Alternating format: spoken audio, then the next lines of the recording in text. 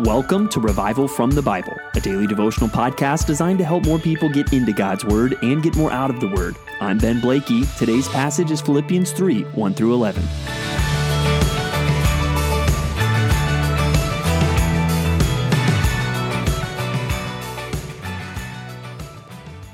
Just about every one of us at some point in our lives has gone through the process of putting a resume together. And basically, if you think about what a resume is, it's you putting down on paper the argument of this is why I should get in. In this case, this is why I should get into your company. This is why you should give me a job. These are my qualifications. Now, obviously, that's something you'll probably have to do at some point in this life. But today I want us to think about the idea of a spiritual resume. A spiritual resume basically saying this is why I should get in, ultimately to heaven. This is why I should get into the kingdom. These are my qualifications for that. And we're going to see somebody who had a very impressive spiritual resume. At least that's what he thought, and that's what many people in his culture would have thought. And what we're going to see him do is tear up that resume and say, it's worthless. And that's what we're going to see here in Philippians 3. And not only will we see Paul do that, we will see why. What is it that he thinks is of so much greater value than his spiritual resume? Because now he starts targeting very clearly false teachers. So again, going back to chapter 1, there seems to be a difference here. There were people that were doing ministry from bad motives, but they were proclaiming the gospel. And Paul says he rejoices in that. So clearly, now we're in a different category because he refers to these teachers here in verse 2 as look out for the dogs, look out for the evildoers, look out for those who mutilate the flesh. Those are strong words, right? And he says, in contrast to that, we are the circumcision who worship by the Spirit of God and glory in Christ Jesus and put no confidence in the flesh, though I myself have a reason for confidence in the flesh. And then he's going to go on to list his spiritual resume. But I would say here in the beginning, he's giving us some clear warnings that you need to watch out for false teaching. And what this false teaching is going to do, it is going to try to add works and or ceremony to the gospel. Again, the clearest example that we've seen, and I think it's what he's referring to here because of the phrase who mutilate the flesh, is this idea you must be circumcised to be saved. And he's saying, watch out for false teaching like that. And then he talks about how we put no confidence in the flesh. We need to see Christ as a stretcher, so to speak, not as a crutch. We do not come to God being like, I'm kind of limping here and I need some help. So can Christ help me? We come to Christ and we say, I can't walk. Really, I'm dead. I need the gurney. I need the stretcher. I need Christ to carry me. I don't need Christ's help in addition to my own stuff to get into heaven. I need Christ completely to get me into heaven. And then Paul goes through his spiritual resume. He says basically, nobody can top my spiritual resume. If anyone else thinks they have confidence, I have more. And here it is. I was circumcised on the 8th day, the day it was supposed to happen. I'm of the people of Israel. I'm of the tribe of Benjamin, which just so happens to be my personal favorite tribe for obvious reasons. A Hebrew of Hebrews. As to the law, a Pharisee. As to zeal, a persecutor of the church.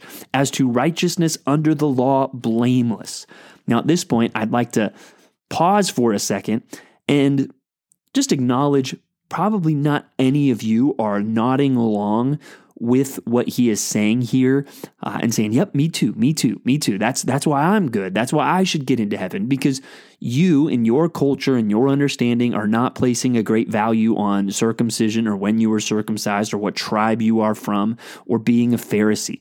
Those aren't going to be the things. But here are some things I would say watch out for. In our cultural context, these are ways I think people trust their spiritual resume instead of Christ. Even just start by noticing the commonality, I would say, of works righteousness in all false religions. I mean, I think of Roman Catholicism. It is built on an idea of works righteousness. Or even if you get into more Eastern religions, what's the path to nirvana? What's the path to heaven? It's ultimately based on something I am going to do. You look at cults like the Church of Jesus Christ of Latter-day Saints. One of their presidents talks about the great heresy of salvation by faith and grace alone. This is clearly a rejection of what the Bible clearly teaches. All other religions will ultimately be about human accomplishment, where Christianity is really about divine accomplishment, what God has done. And that's where even Christians, those that would, reject Mormonism or Catholicism, there's ways that can creep into Christianity, where maybe instead of circumcision, it's baptism. Well, I'm a Christian because I was baptized. Well, if you are a Christian, you should be baptized, but that is not what saves you. And if you are trusting in some ceremony that you've done rather than Christ, that's dangerous. Another thing you've got to watch out for, a lot of people really think their resume, they would sum it up with these words: better than most. I'm better than most people. Most Americans think this about themselves. In fact, I think there's a survey that said about 40-something% of people in America think they're the best person that they know. It's very easy for us to think I'm better than most other people. And that's true sometimes even in conservative and Christian subcultures in America. Well, because I'm not buying the progressive agenda, because I haven't committed any of the big sins, then I'm all right. No, if that's what you're trusting in, that's a false gospel. Also, we need to be very careful about unintentionally preaching or believing works righteousness. I think we need to very rightly guard against the idea that I can be saved and there be no change in my life. That is a common, I think, American idea. I'm a Christian, but I'm not really living like one. Well, if you're not living like one, you're not a Christian. And that's not to say we don't fail. Again, I'm talking about the direction of your life, not the perfection of your life. The Bible makes this very clear. The one who says, 1 John 1 says, I have fellowship with God, but walks in darkness, he lies and the truth is not in him. But what happens sometimes is we are looking at someone and saying that there's no fruit, that there's no good works in this person's life. And that is evidence that they haven't saved. And so we start saying, well, the solution is we need to add good works. No, now we're preaching a false gospel.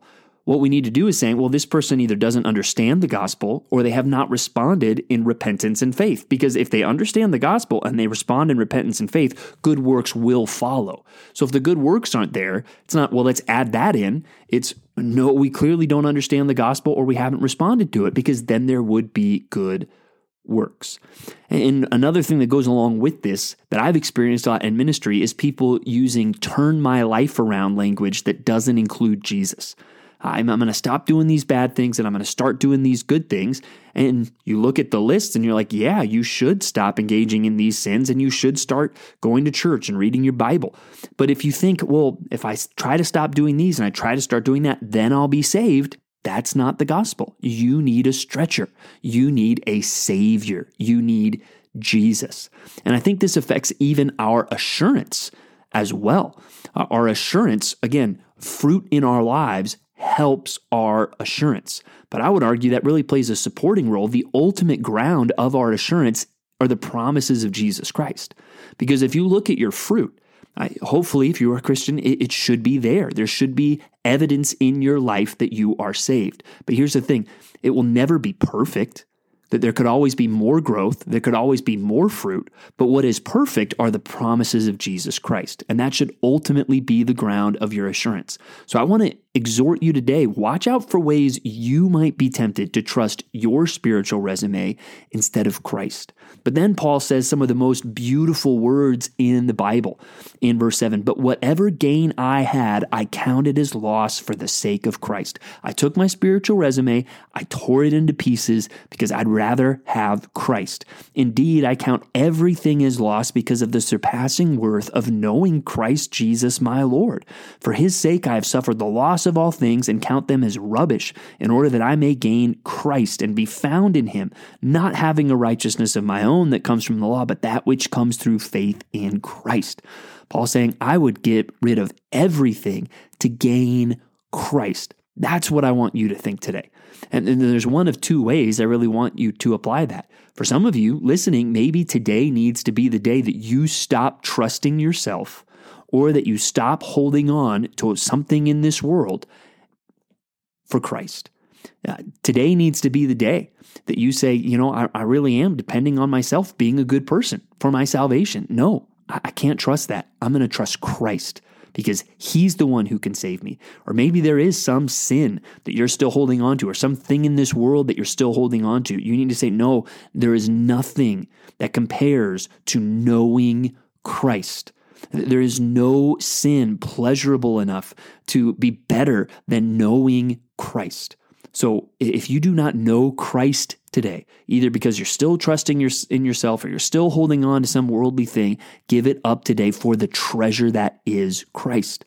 And if you have done that, especially as you read verses 7 through 11, I want you thinking today, I've got it.